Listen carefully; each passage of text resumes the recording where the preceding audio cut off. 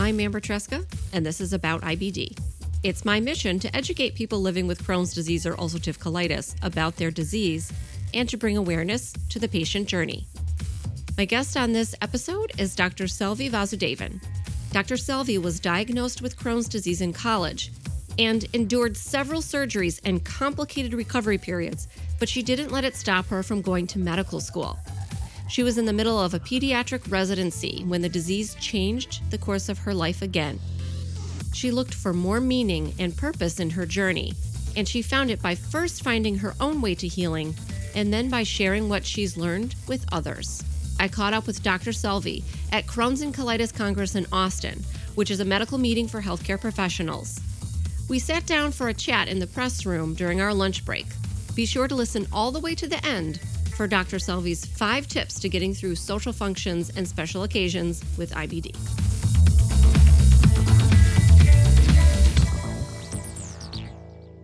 So I was actually diagnosed in my second year of college, so I was 19 going on 20. And it's interesting because looking back, I had sort of, a quote-unquote sensitive stomach for years, like almost as long as I could remember. Hindsight being 2020, like I had mouth ulcers as a child, but nobody really figured it out. I know, and now it's like, aha.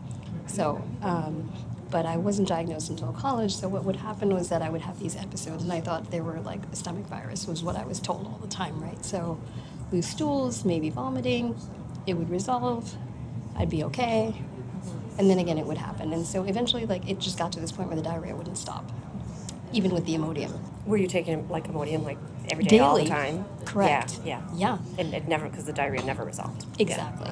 Exactly. And then my parents were like, okay, well, let's at least take a look at this. And one of our family friends, who's actually a cardiologist, God bless him, started me on the path to figuring out what was going on. So he ran basic blood work, and he ran a SED rate. And my SED rate, I remember, was over 90. And I don't remember, I think I was anemic, I don't remember the exact number at this point, but, and then he referred me to a gastroenterologist, a friend of his, colleague of his, who, I'm sorry, I need to back up for a second. He also ran an upper GI series with a barium swallow and saw thickening in the terminal ileum, which showed inflammation. So he said, all right, you need to see my friend who's a GI doctor. And that guy, he was, didn't have the greatest bedside manner. I know, imagine that, right? I know, right? Very clinical. So he ran through, anybody who's in medicine or knows that lingo a little bit, ran through, differential diagnoses. So he went through 4 things that it could be. One was Crohn's disease. One was infectious, TB. Okay. And then one was something else, which I forget. And the only one that stuck with me that day was cancer. Oh. And I flipped out. And I came home, and I prayed, dear God, please let this not be cancer. Please let this not be cancer. And I guess I should have been a little more clear on my prayer. Because God answered that one. Yeah. But, so I was not going to go back to him again. So we found another pediatric GI doctor. Okay. Who took a look at all my scans, ran some blood work, the basic blood work, and then did a colonoscopy. And on Valentine's Day, which up until that point had been my favorite holiday ever. Oh, yeah. Oh, Yeah. no, ruined. Kind of, yeah. My mom felt bad, and she went and got me flowers and all that. And then we went back to the office, and that day he told me 7 words that would change the track of my life forever. He said, Selvi, I'm afraid you have Crohn's disease. My life would never be the same.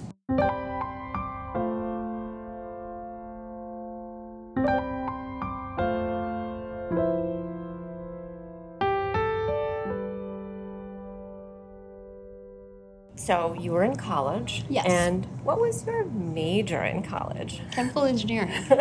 Really, was it? Yes, it was. Yeah.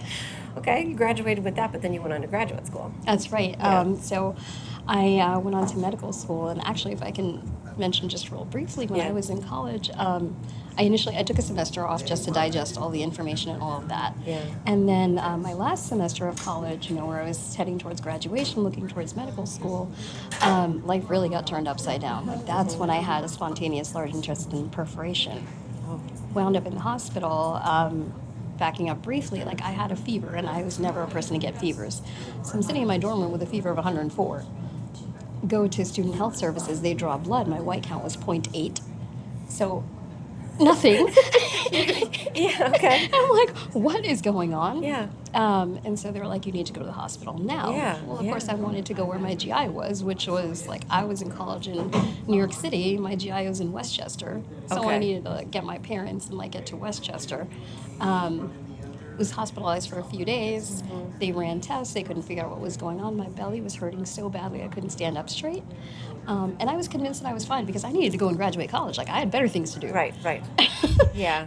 In a few days. Yeah, and like most kids. Right? You know, yeah. Did Not I how interested. much? I don't have time for this. Yeah, no, please. You might need surgery. Are you kidding me? No. And then they found I had a spontaneous perforation of my large intestine.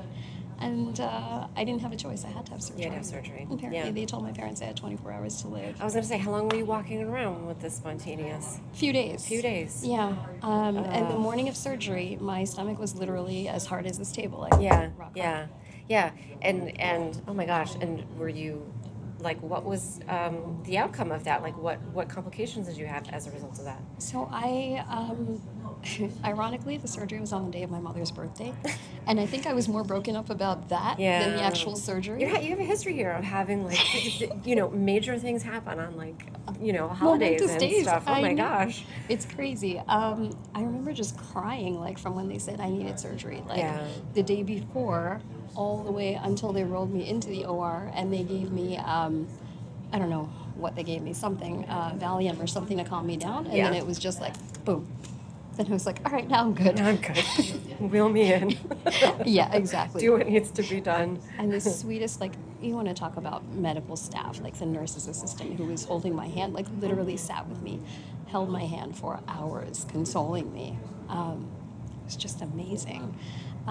So I went from this college student who was, looking towards medical school or taking a year off, working for a year, and then going to medical school, had a job in hand, to waking up with an ostomy.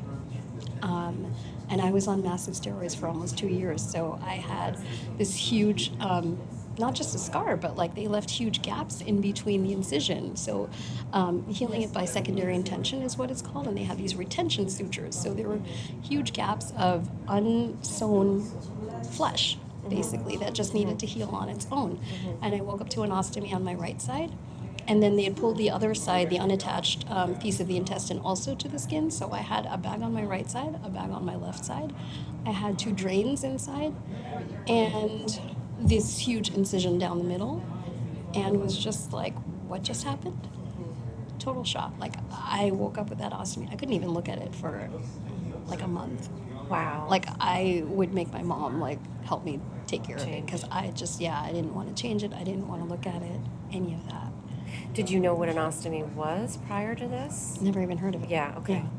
Oh my gosh. So Yeah. it was a real shock. It was a major Real shock. Yeah. Okay. Yeah. Do you think also that, it was emergency surgery, that perhaps there just wasn't any time to discuss that with you? Do you think that's part of it? I think so, for sure. Okay. It was kind of like, you don't really have a choice. You need to do this now. Yeah.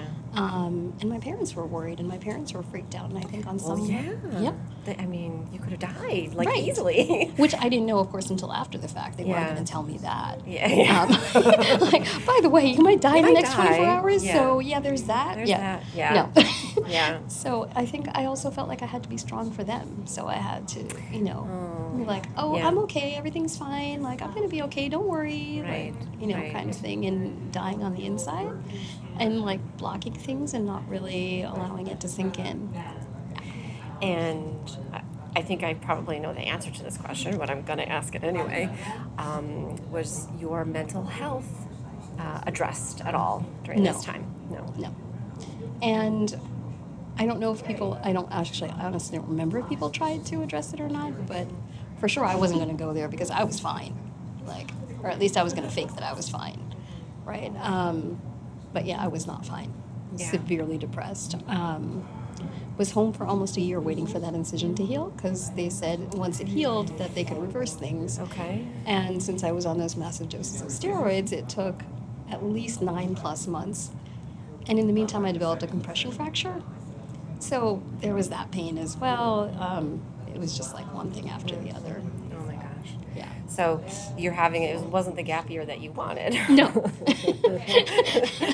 Clearly not. You ended up having one, but it wasn't what you wanted. So take me through what you did next when you decided to go back to school. Right. So then I wound up having that second surgery. So the ostomy was reversed. And I feel like every post-op course wound up being this huge dramatic thing. So yeah, that time I wound up in the ICU. Like my kidneys shut down, my liver shut down. Like I wasn't producing Just from a urine. reversal? Something about the anesthesia, I think, just didn't sit Oh right my with gosh, me. okay, Yeah, so yeah. I was like completely groggy, out of it. My GI doctor, at this point, they switched me to an adult GI doctor. So, anyways, he walked into my room and he was just like, something weird is going on. Yeah, I think he's the one who kind of figured it out. I don't have 100% confirmation Yeah, of of this, course, but yeah. you know, because You don't know anything that's going on half the time. You're just really right. out of So it. this is based on like what my parents were telling me was Sure. that he had Sure. basically figured it out. So then I wound up in the ICU and it was just I was on dialysis like for Oh my gosh. a week. Yeah, because my kidneys just were not producing any urine.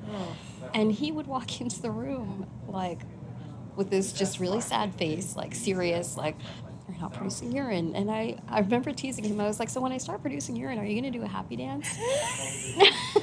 Mind you, this man is extremely serious. Yeah. You know, like walks in like very serious, very somber, you know, tells you what he needs to tell you. And like, that's it. Like I'd never heard him crack a joke like ever. And I had this amazing nephrology fellow who would connect with me every morning. Her face was the first face I'd see. And she just encouraged me. She's like, no, don't worry about it. You're young, you're healthy, like you're going to heal. Don't let all of their nonsense get to you. Oh. And I mean, you know, whether that's right or wrong, we can debate Kind that. of doesn't matter though, It doesn't right? matter, I mean, she right. gave you hope. Exactly, So, and that's yeah. what I needed in that time. Yeah. And then one fine day, my kidneys finally kicked in and they started to produce urine. Wow. And my GI doctor walked in and I said, so, you going to do that happy dance? He did. He did? On the spot. What did it look like? No, it was kind of like a jig. And It's a jig. Yeah. Yeah. And he's a tall man, so it was a sight to So see. it was funny. He was probably so worried about you. He really was. Yeah. He really, really was. Like everybody was, you know. Yeah.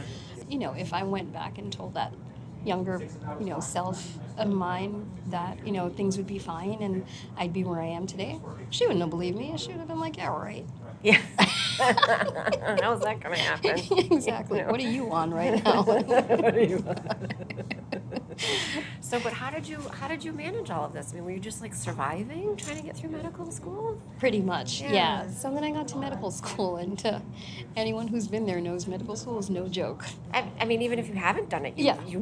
I mean, you don't really know what it's like, but you have this, nebulous idea that it's a very challenging thing. And then how do you manage it with a chronic illness, especially as it sounds like yours wasn't very well controlled at the time? Correct. Yeah.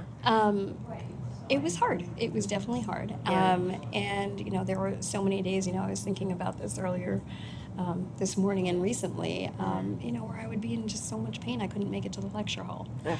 And so, you know, we had notes that we could refer to, and there were certain things that we could do from home. But, you know, there were days where I just wanted to be there, and I couldn't because I was curled up in a ball in pain at home.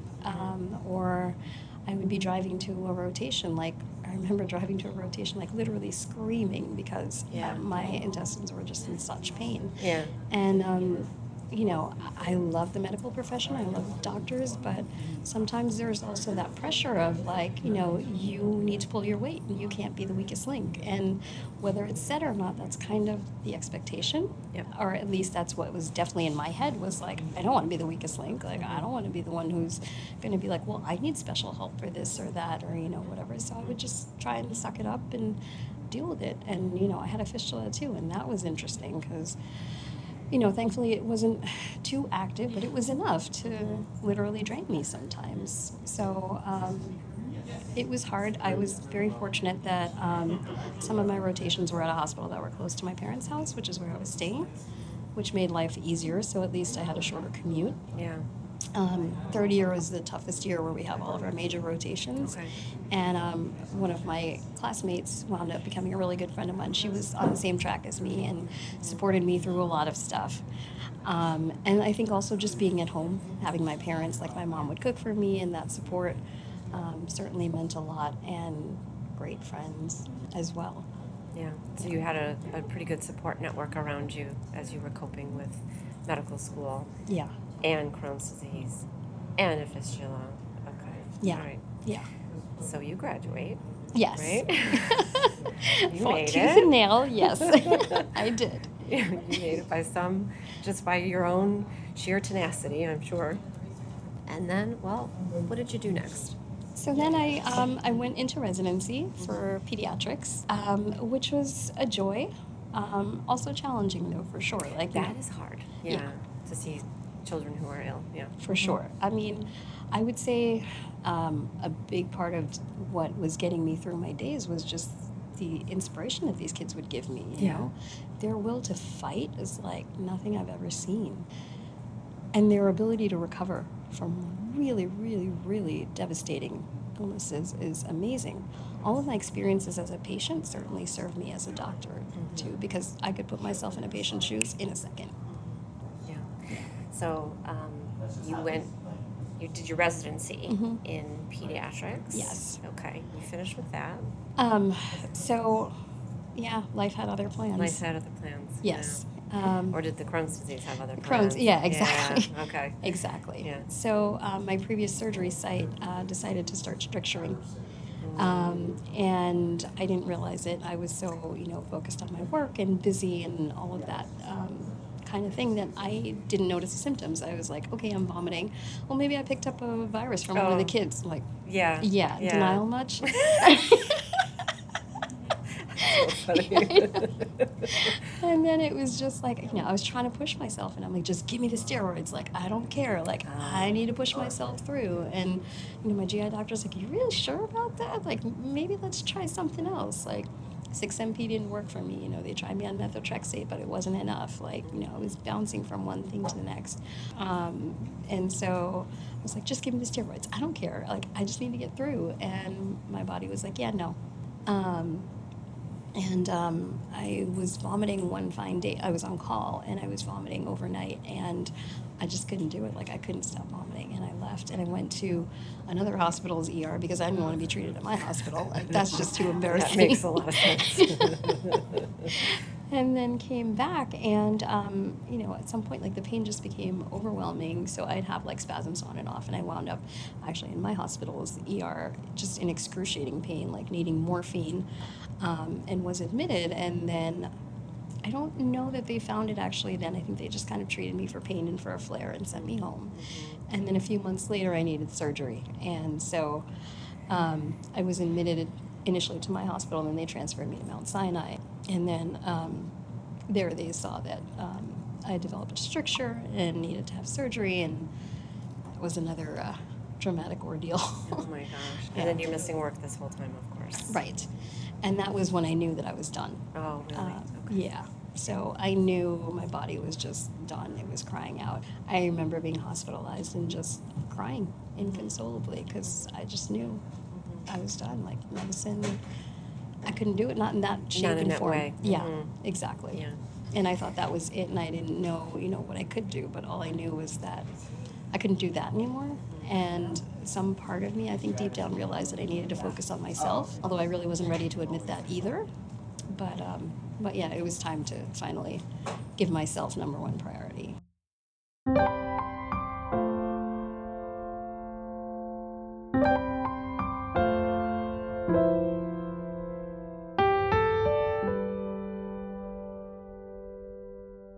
So then you started on a different journey. Yes. So take me on that. How did that begin? So first, I would say, after all of this happened, I became really depressed, and I didn't realize it until much later. Yeah. So at this point, I felt like I lost my health. I lost my job. I lost my purpose. I, on some level, lost my will to live. And with all of the medical procedures and everything that I'd undergone, I think I felt like I lost my dignity. Yeah. And so at that point, I was just like, what is there? And I was just a shell of a person, really, like just kind of existing. So I had a cooking blog actually for several years, and I would follow other cooking blogs. And somehow, in the course of this, gluten-free fell into my lap. And I was such a bread addict, and I'm like, I have to give that up? Like, oh my God. And I'm like, no bread, no pasta, no buttermilk biscuits, like, no Cinnabon? No Cinnabon, oh my gosh. Well, for a million other reasons there. Yeah, no, I'm with you on that. I don't want to give that up either. Yeah. But then at some point I thought, okay, maybe if I can ease into it, if it helps, maybe it'll actually be worth it. And so, so I kind of, eased myself into it, decreasing slowly, and then I would substitute. Like I'd use a lot of the gluten-free substitutes initially. And I started to feel better. It's like, that's interesting. And then paleo fell into my lap. And then I started easing into that. And then eventually I wound up on the GAPS diet. I don't know if you've heard of that. Yes. Okay, so it's kind of like the SCD diet, which is pretty popular, but sort of you add bone broth, and it's certainly restrictive, time intensive too, but I feel like that finally started to give me a sense of purpose. Like here was something I could actually do. So at some point you probably realized that you could help other people on their journeys. Absolutely. Yeah. That was my big aha. And it took me a long time to get there. Once I finally started to feel a little better, then I started to explore, what do I want to do? And I started to actually enjoy life again. So I was like, okay, now I can actually build those relationships that got lost, find those friendships again that fell by the wayside, go out to restaurants, travel, do all of those things for a while. And then I was like, you know what? I'm meant to be a healer. That's what I always wanted to do. So how can I do this in a way that's going to help people, but in a way that's not going to hurt me? And so that was when health coaching fell into my lap. And I went to school at the Institute for Integrative Nutrition. Okay. And I became a certified health coach. And so that gave me not just the nutrition background, but also holistic wellness. We kind of talk about that, and those words are sort of bounced around a lot, but it really is a way of life for me. And it really spoke to me. And so I said, okay, how can I take all of these tools now, my personal experience with Crohn's, my love of cooking, put all of that together, and how can I give back to the IBD community? And that was when Cooking with Crohn's was born. And so, I work with people with IBD really closely to help them to soothe their guts naturally so they can enjoy life again. And it's been amazing. And so when someone contacts you through your website and then you get started with them, what's that process like? So, whenever they contact me, we have a call first. So I talk to them about their unique situation because, as we know, everybody's situation is unique. No two people are the same. So, and then we figure out what are their next best steps. And, sometimes it's someone else that I know that I'll refer them to. Sometimes it's something else. Sometimes it's something that I have. And if it winds up being that I'm able to work closely with this person, we tailor it to their particular situation. So their likes, their dislikes. Basically, the point is that we try and figure out what their body likes best and how to optimize their healing for them. Given their current medications, given their current medical history, how can we optimize things so that their body is in the best way possible to, for example, even take their current medical regimen and make sure it's working to the best of your ability. Are you doing things that are inadvertently, or sometimes, honestly, we do it on purpose, sabotaging our regimen? So I've seen the power of that, and that's what I try and show my clients when I work closely with them, and that's my goal for them, because I've tasted how good life can be, and that's what I would love for other people to experience. And if I can do that for one person, that's enough. So I feel like that your journey meant something then. Absolutely. And it's people talk about, if I could do things differently, and, if I could rewrite the past. Well, A, I can't rewrite the past, and B, it's taught me so much. Yeah. And if I can take what I've learned and the mistakes that I've made and I can help someone else, it's worth it.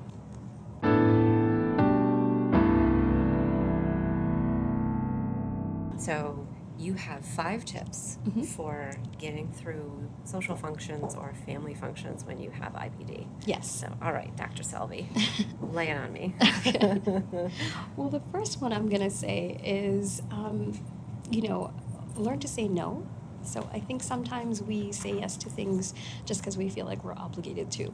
It's okay to say no. It's okay to put yourself first, and in fact, it's imperative to your healing. So if it's something that feeds your soul and makes you feel good and you're going to really enjoy the people who are there, then go. Otherwise, let yourself say no.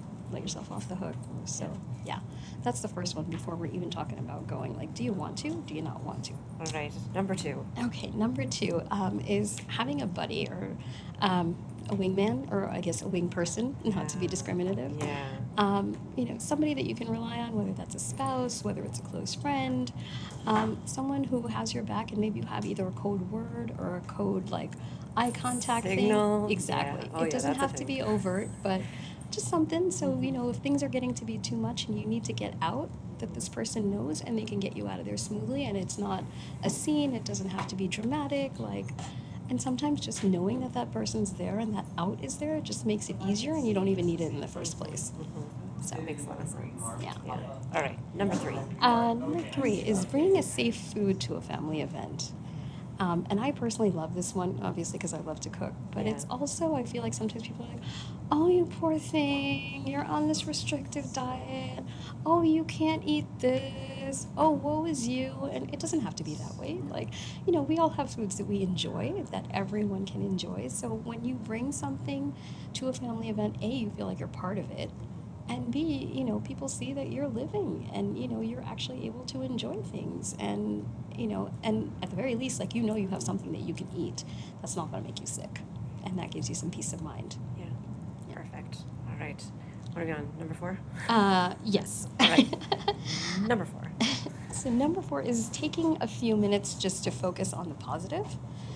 So what I mean by this is, the word gratitude list has been thrown around a lot, but it's just taking 5 minutes to list 3 things that you're grateful for. And sometimes it's even just like, I woke up today to fight another day. That's a win as far as I'm concerned. And when you do that, you shift your mindset to a more positive mindset. You look at things differently, and it just decreases your stress. And it makes things just that much more enjoyable. So morning or evening, I love doing it in the morning personally because it just starts my day off on the right note. But that can just help to ease all of that chatter in your mind, all that stress that you might have around situations, things like that. I love that. All right.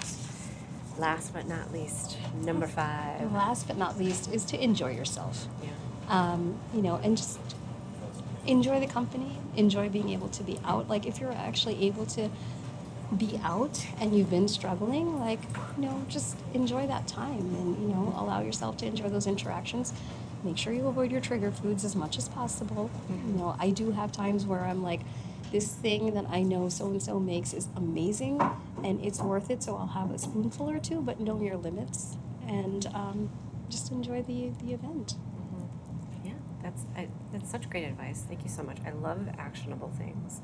I love tips. So thanks so much. So how has the conference been? We're at Crohn's and Colitis Congress Yes, we are. in Austin. Yeah, How's it it's so been far? fantastic Yeah. so far. Yeah. But I've learned a lot for sure. I've been Yeah. able to connect with some really amazing people. Right. Definitely feeling inspired. Yeah.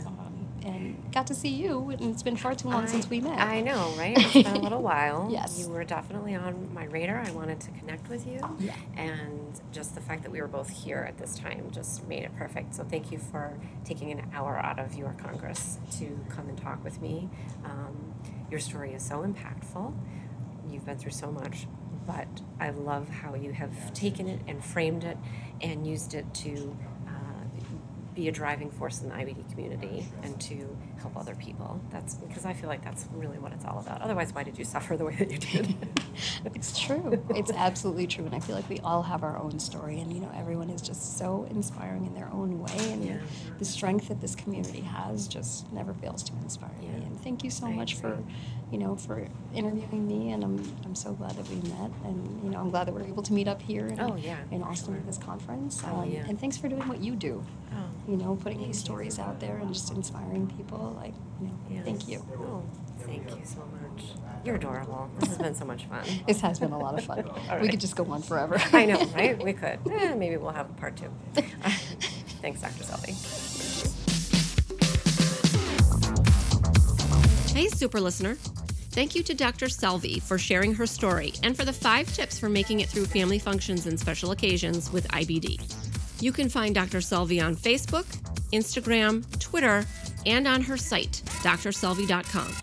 I will put all her information in the show notes and on the episode 64 page on my site, aboutibd.com. She promised me some brownies if I pronounced her name right, so I really hope I nailed it. Did you know you can help me keep producing this show by subscribing in your favorite podcast app and leaving a review there? I'm a small creator and I don't have funding or a staff, so I stay in business through people like you subscribing and sharing my content. Sharing is simple, it's free, and it will ensure that I can continue to be an independent voice in the IBD community. About IBD is a production of Mal and Tal Enterprises. It is written, produced, and directed by me, Amber Tresca. Sound engineering is by Matt Cooney, and theme music is from Cooney Studio. Until next time, I want you to know more about IBD.